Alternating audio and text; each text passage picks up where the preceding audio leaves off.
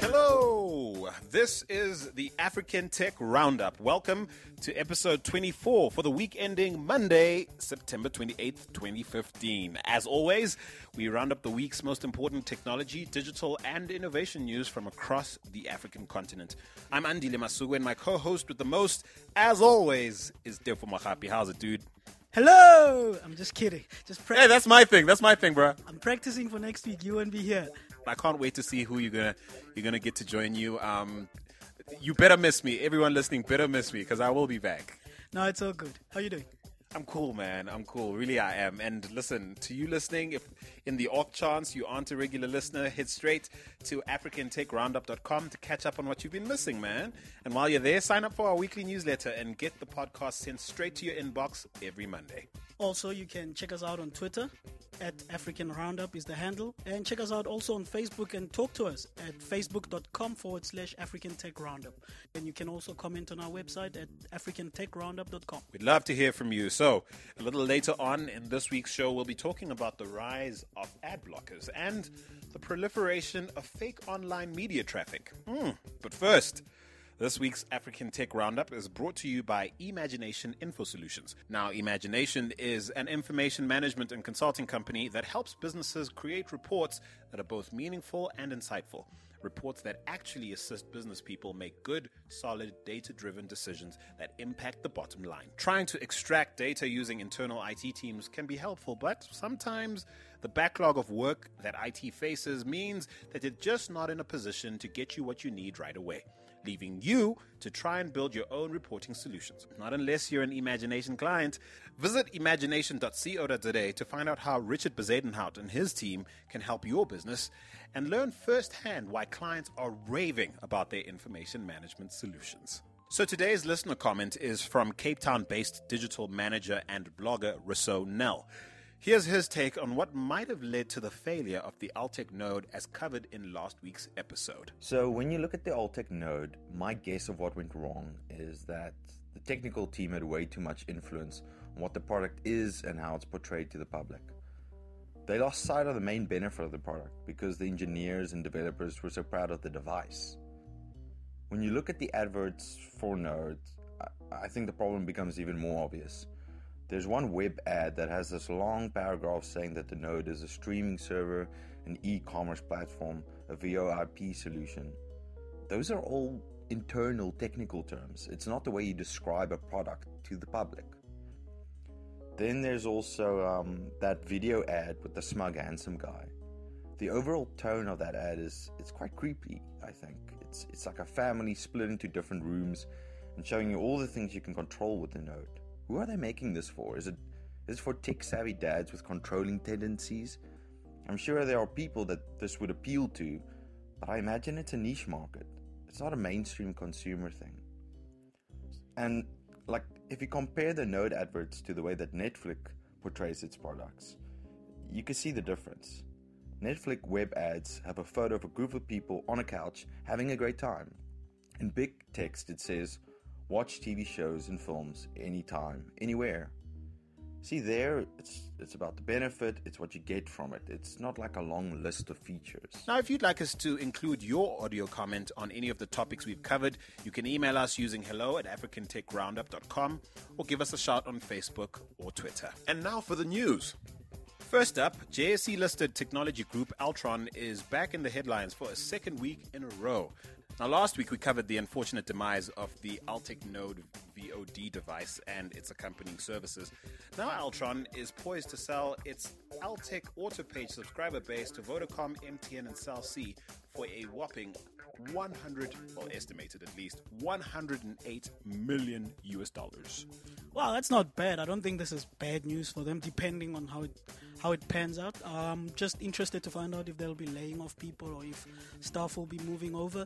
They're saying that the disposal is subject to conclusion of certain service levels, which makes sense, of prepaid services running out with them, and hence have receivable services and escrow agreements, and it still awaits board approval. But I see it happening. Well, I mean, they have admitted that this money will be handy to reduce the group's debt and restore cash to the company's balance sheet. Cash they no doubt lost on projects like the node. I'm sure the board should look at this thing and see the sense in it. Yeah, I think it's a good move from their side. It'll make them a little bit cash flush. But I wonder what they're going to start playing in terms of the telco and the media space now that the Altec node is no more and the Autopage business is no more. Basically, they were holding on to these contracts that are delivering less and less value to them because of all, the cuts in termination rates and, all these deflationary pressures that are happening within the mobile industry. And so, they were looking at this book of business, and with it diminishing in value, might as well serve it right back to the people who technically own the customer. I guess the business model doesn't make sense. This follows hot on the steps of Nashua Mobile, which is similar business model as Altron Autopage, shut down. So, yeah, it makes sense. Right, well, to Ethiopia next, where that country's citizens are ringing in the new year in style with the launch of what's being hailed as Sub-Saharan Africa's first light rail network. Interesting. What is a light rail network? That's a very good question. I looked into it, and it turns out light rail has to do with how much traffic the network can carry at any given time in any given direction. My first question was, how can you say that when we've got the Gautrain in South Africa, and apparently the Gautrain is a lot higher capacity. It doesn't quite count as a light rail network. I'm not sure. If there are any engineers out there, anyone in the field who can shed more light on it. Bottom line is good news for Ethiopia. Great way to ring in the new year, which of course we forgot to wish them Happy New Year because they celebrate theirs on September 12th. This Chinese-made rail network is good news for Ethiopia because from what I understand, traffic in Addis Ababa is ridiculous. Yeah, interesting, but for a very low capacity, low traffic rail network, it's pretty expensive, looking at $474 million project. 32 kilometers of line. 32 kilometers doesn't sound like a lot. Quite a few stops along the lines. It's expected to carry 15,000 people per hour in a single direction and could attain 4 times that amount if it went in different directions. But I believe there's a single line for the moment. Top speed, 70 kilometers an hour, not terribly fast, but still something that I think should take pressure off the road network. Definitely, but look guys, don't take me too seriously. This is a good project and I'm sure it will improve transportation in Ethiopia. Nigeria's been talking about getting one of their own. The Lagos Rail Mass Transit on hold, delays. There was a deadline, September 2014 was missed. Word is 13 odd light rail networks across Africa now in construction. This is a good trend. Big up to Ethiopia for actually making a plan and getting it done. Yep, and this is apparently the first one in Sub-Saharan Africa, right? Turns out, quite a few in North Africa. Turns out, Morocco, Algeria, Tunisia, you've been enjoying this for a while. But first one down south, South Africa could use some, I think. We got the Gautrain and they've already got plans of expanding it across Gauteng. I'm a huge fan. Look forward to that. Following recent exits from Greece and Turkey, Groupon has just announced several other countries it will be withdrawing from, including Morocco. Yep, and they'll be downsizing 1,100 jobs worldwide, which makes me question all these Silicon Valley valuations of companies and valuing them as they raise rounds of funding in the hundreds of millions or billions. Well, there were certain numbers. They obviously took their investors to their investors as proof of traction and with promises of being able to roll out clones all over the world with success, and clearly not quite working in Morocco, Panama, the Philippines, Puerto Rico, Taiwan, Thailand, and Uruguay. I'm thinking the Philippines, a huge, I wouldn't go as far as saying a huge mobile first market, but certainly a huge mobile market, incredibly large population. If Groupon can't make it work there, goodness knows where it can. Well, I just feel sorry for South African employees of Groupon South Africa. Maybe they should start looking for jobs. Hey, who knows? Well, all the best there. I'm sure there's great talent that will find its way to other places. All the best to all of those jobs being cut. Well, to Kenya now, where MultiChoice seems to have heard the cries of Kenya's affluent minority and added more channels to their premium Compact Plus and Compact DSTV packages, which kick in on the 1st of October. Interesting. First, we need to note they didn't drop prices. They were never going to drop prices. Nah, this is Naspers, guys. No one's going to push Naspers around, let's be honest. So they added channels which probably fraction of the costs. They can still cover the cost with what they charge. And the channels, they said they're adding channels like CBeebies for kids. Whee! Teletubbies, that's all I can think of. That's all I know. BBC Lifestyle, BBC Brit. Now that's for you. That's if you're on compact, okay, you cheapo. Yeah, I don't watch DSTV. I don't have it. I don't have it either, so I'm being really silly. Okay, so look, so basically 3 channels being added if you're on compact, and then you can look forward to an open week apparently from the 28th of September to the 2nd of October. That's an open week for Comedy Central. This obviously to celebrate Trevor Noah's takeover of the Daily Show, and we hope it does well. Alas, no English Premier League, guys. Hunger strike, maybe. Yeah, maybe you guys can, I don't know, threaten to starve yourselves and see what DSTV does next. No, but they've got this down to the T. I mean, they're not dropping prices. They're getting people hooked. They're saying, okay, we won't drop price of the product, but we'll entice you with other 3 more channels on the compact side. And we'll still not give you the one that you want, which is the English Premier League.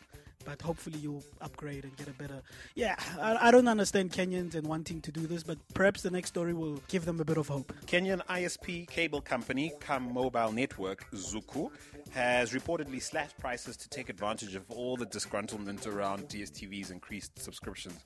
And apparently they're trying to consolidate ahead of the rumored set-top box that Safaricom is going to launch.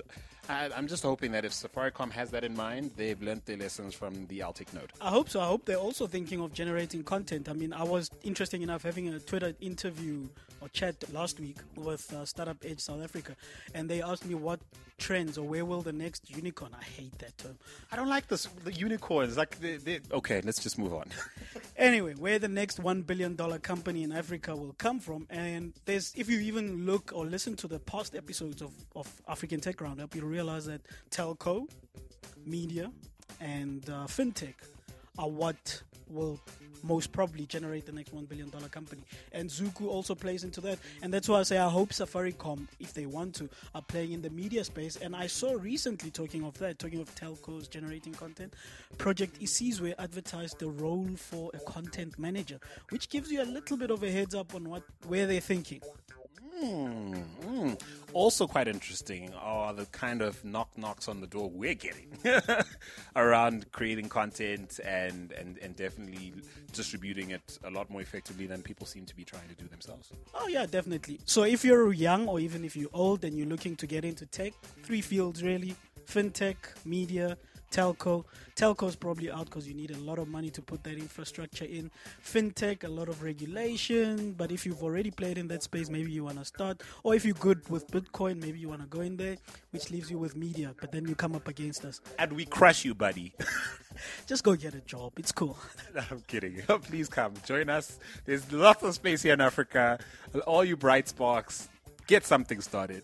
No, it's all good. But it's interesting what Zuku is doing, given what happened to the Altec node, and we'll watch that closely. Right, to South Africa now, where a recent global survey commissioned by Vodafone and conducted by YouGov has revealed that 1 in 5 South African teens have been bullied online. Interesting. Before I make my comment, let's look at the stats. South Africa was ranked 4th highest after New Zealand, which had 30%. The US had 27%, and Ireland had 26% of their children saying they've been cyberbullied before. And children surveyed in the Czech Republic and Spain were found to be the least likely to have personally been bullied on the internet, with only 8% responding yes. This is quite interesting, but my view is always that the internet is not what makes this happen. It's just an enabler. It probably makes this happen faster. So whatever has been happening in real life in these, and when I mean real life, I mean off the internet, it's just being transferred onto the internet. So probably we have a bullying problem in South Africa and not just a cyberbullying problem. That's true. I mean, if you take into consideration how News24 basically shut down anonymous comments on their website in favor of Facebook, where you actually have to say who you are in order to say something, and they filter them, so your comments may or may not be filtered to the top. I asked just tongue-in-cheek the other day on LinkedIn, so guys, where does hate live now? And people responded, it's on Business Day Live, it's on IOL. It turns out people will not be hindered from being horrible trolls on the internet so long as the internet exists. So there you go. So we do have that problem in South Africa, whether it's on the internet or off the internet. The internet just makes it easier, but it's worrying. It's really sad because again, some of the information we get from the survey is that 1 in 5 teens have let this affect them and keep them from going to school. Some of them have had to close down their social media accounts, which I don't consider such a disaster, quite frankly.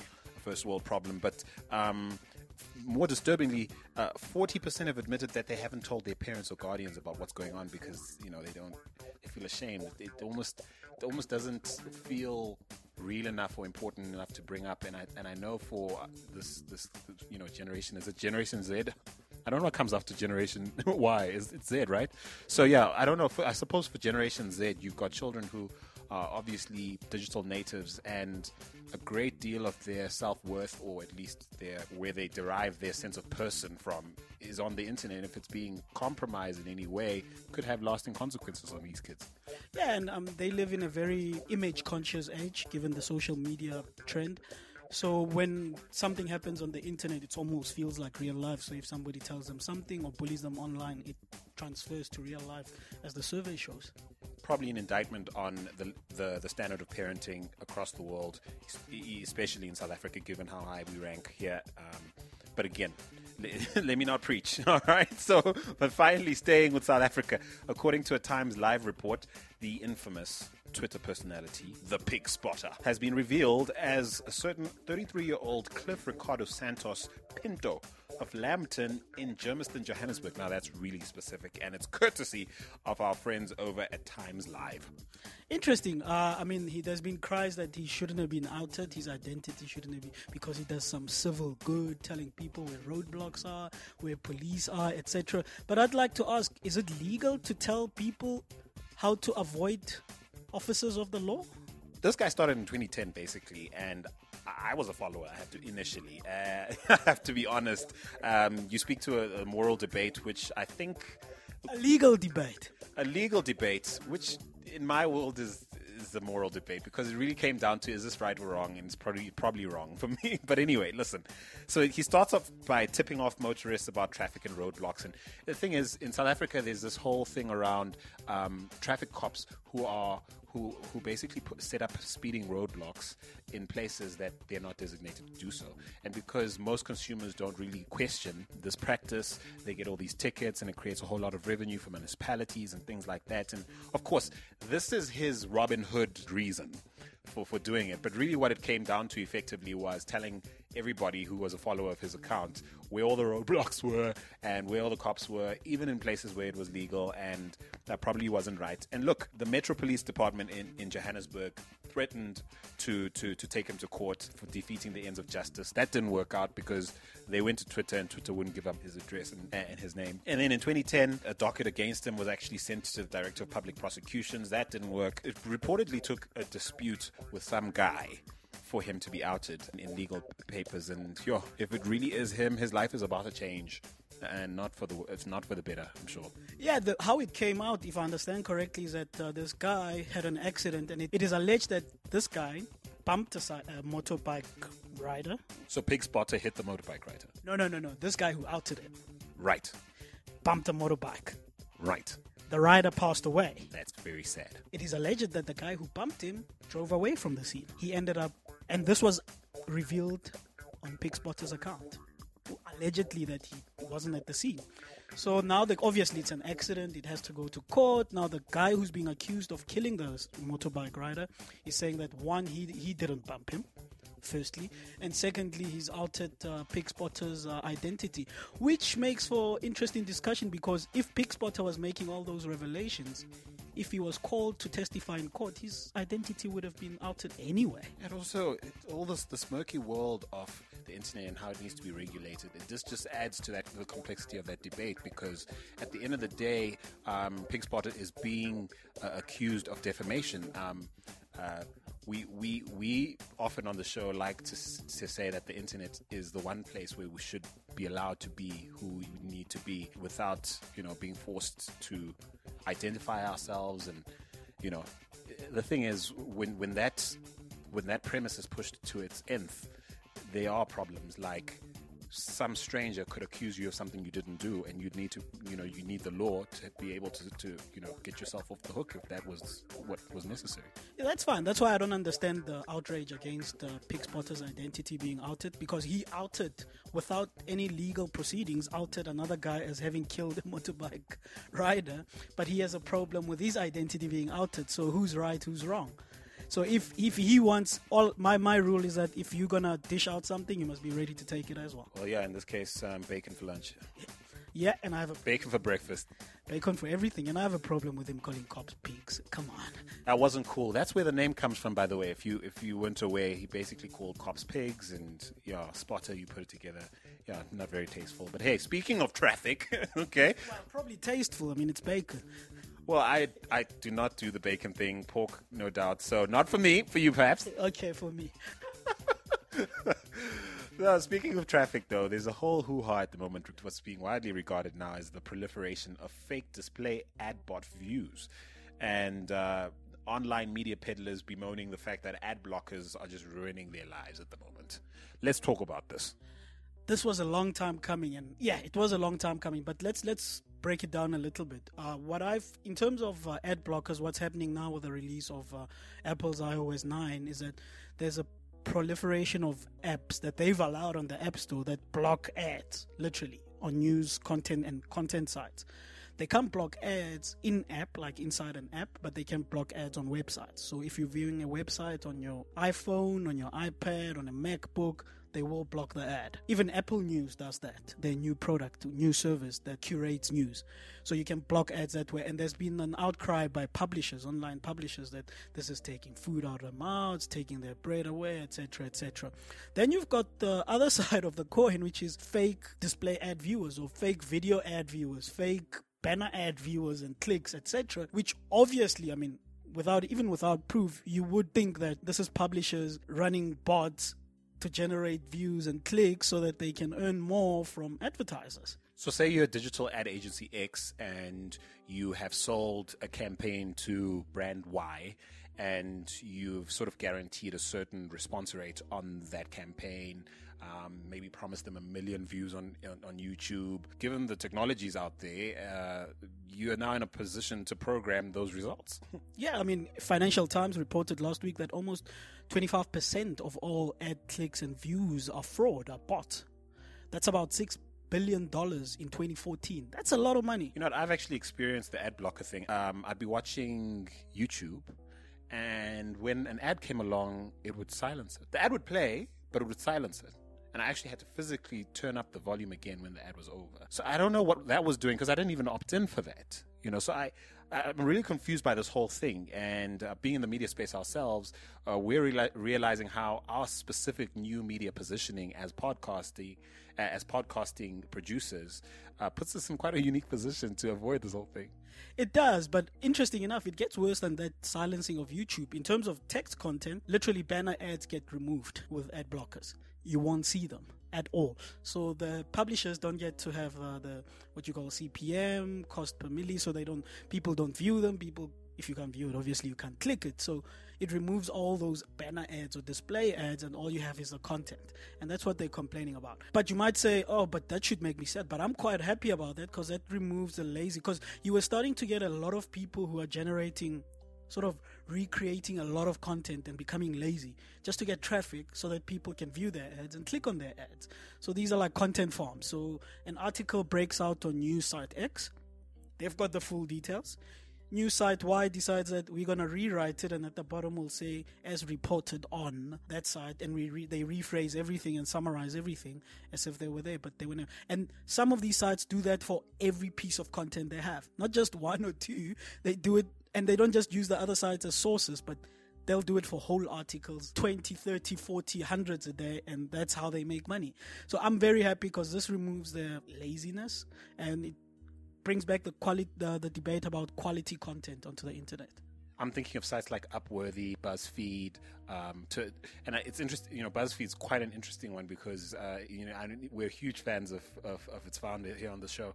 Off the mic at least, and it's interesting how he's been speaking lately about the importance of creating your own content. Perhaps he might have had inside information about how stuff might pan out. I mean, I'm thinking about things being as basic as if you are a YouTube creator at the moment who relies on the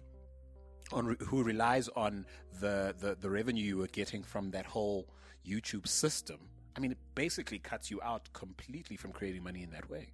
Yep, definitely does. I mean, BuzzFeed is a good example. They do native advertising, which is non-intrusive, but it gets the publisher to think about how to create content, which is sponsored, which is an advert, but it still speaks to the user in a way that they'd love to read it or view it. But at the heart of their business was initially just repurposing content or finding trends to sort of just reintroduce to audiences in a myriad of different ways. They do repurpose content, but they curate it quite well. I mean, it takes some creativity to do the listicles that they do. I know a lot of people hate them, but if you look at the listicles, it's not like it was already trending somewhere else. Yes, it's pieces of content that exist somewhere else, but they don't exist in the same spot. So they'll pull and come up with a list of, I saw this week something like man buns, like men's hair buns. I can't do it. I've got afro, dude. Who needs buns? My whole hair's a bun. So they had like 21 man buns things, but this was never a single article. So they pulled famous people from different places, and so they do repurpose content, but they're not lazy repurposing content. I think they'll survive for a very long time to come. The problem is guys who repurpose specifically text content literally as it is. Who's to blame for this, and who's up to it? Who's doing it?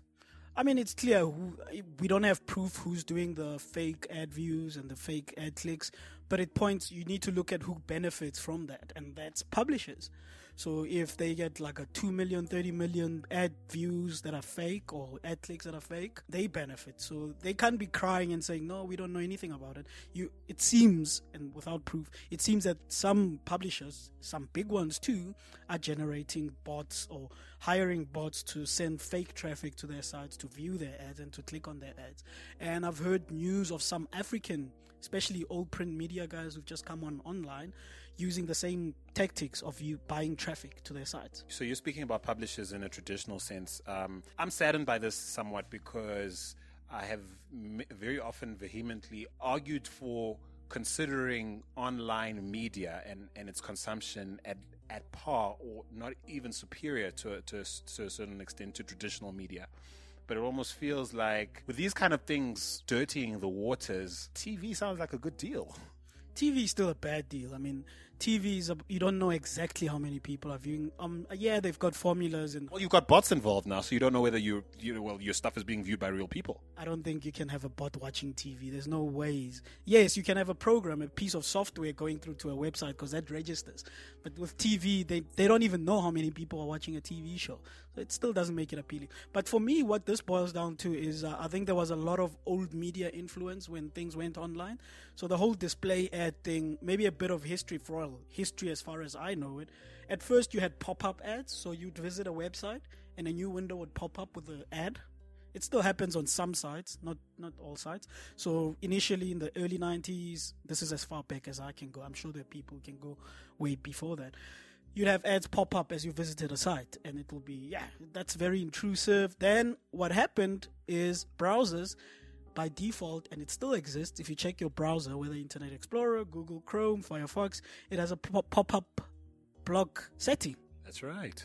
That's like an ad blocker, and they were generated simply because there were pop-up ads. And I don't remember an outcry like we're having now, but those pop-ups were ads, all of them. So you visit a site, a pop-up would come in a new window, and that was very irritating. Browsers, by default, created a pop-up setting where, by default, it would switch it off. You could enable it if you wanted to, because very small amount of sites would pop up something useful that you needed to sign on or something like that. But the UI has become much better, so there's no more pop-ups. So that fell away. You didn't see pop-up ads. Then guys started thinking about banner ads, so you can't shut it down. So it's in your face, it's on the site, you have to view it, it registers as you viewing it, and sometimes you might just click on it depending on how well it looks or if it interests you or not.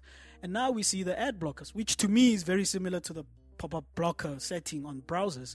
And Apple have taken the lead on this and say, we're going to block that. And I agree with them. All right, well, we want to hear from you, publishers. What's your beef? What's your problem with this thing? Because it sounds to me like all Apple want to do is give us a great listening or viewing experience or reading experience.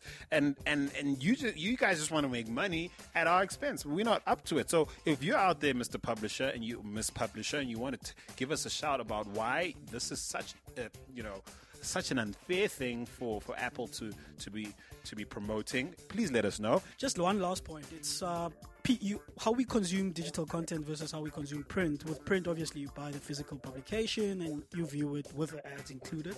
With digital, you pay before you get online. Hence, we've had this debate before with music, where people felt that I already paid to get for the data to download the music. It's a 10 meg file. I'm already gonna pay R2 or 10 US cents, whatever it is, but I'm already paying a cost, and on top of that, you want to charge me. So people feel this sense, or consumers feel the sense of entitlement, which you might say is an ethical debate or a moral debate, but they're already paying and they feel the sense of entitlement that I've got this device that I've paid for, I'm paying to connect to the internet, and I'm going to pay anyway, whether it's text content, video content, to download that content onto my device. And on top of that, you making either the experience crappy by putting ads everywhere, or you want to charge me for the content. So I think it's a challenge to publishers and all of us to find creative ways to generate money out of content. And what's interesting is a lot of this content is behind paywalls, which, again, you pay to enter. And then still you're confronted with advertising which you didn't ask for.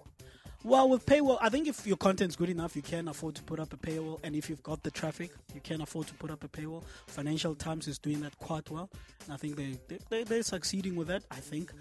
But it's a debate that will go on for quite a long time to come. Well, listen, we'd love to hear from you. Are you a consumer of media that is just applauding these changes, loving Apple for what it's doing in encouraging all these ad blocking apps to come online? Or like I said earlier, are you a publisher who's disgruntled, quite frankly? And are you one of those dodgy folks who's manufacturing fake likes and fake follows and fake click-throughs and dishonest views? You're messing it up for everyone, buddy. So if you're under the sound of my voice, please stop. But we'd love to hear from all of you, of course. Give us a shout on Facebook. It's at facebook.com/African Tech Roundup. Or you can hit us up on Twitter using the handle @AfricanRoundup or using the hashtag ATRU. Once again, this week's African Tech Roundup podcast is brought to you by Imagination Info Solutions. They help businesses create reports that are meaningful and insightful. Reports that actually assist business people make good, solid, data-driven decisions that impact the bottom line. To find out what Imagination can do for your business, visit imagination.co.za.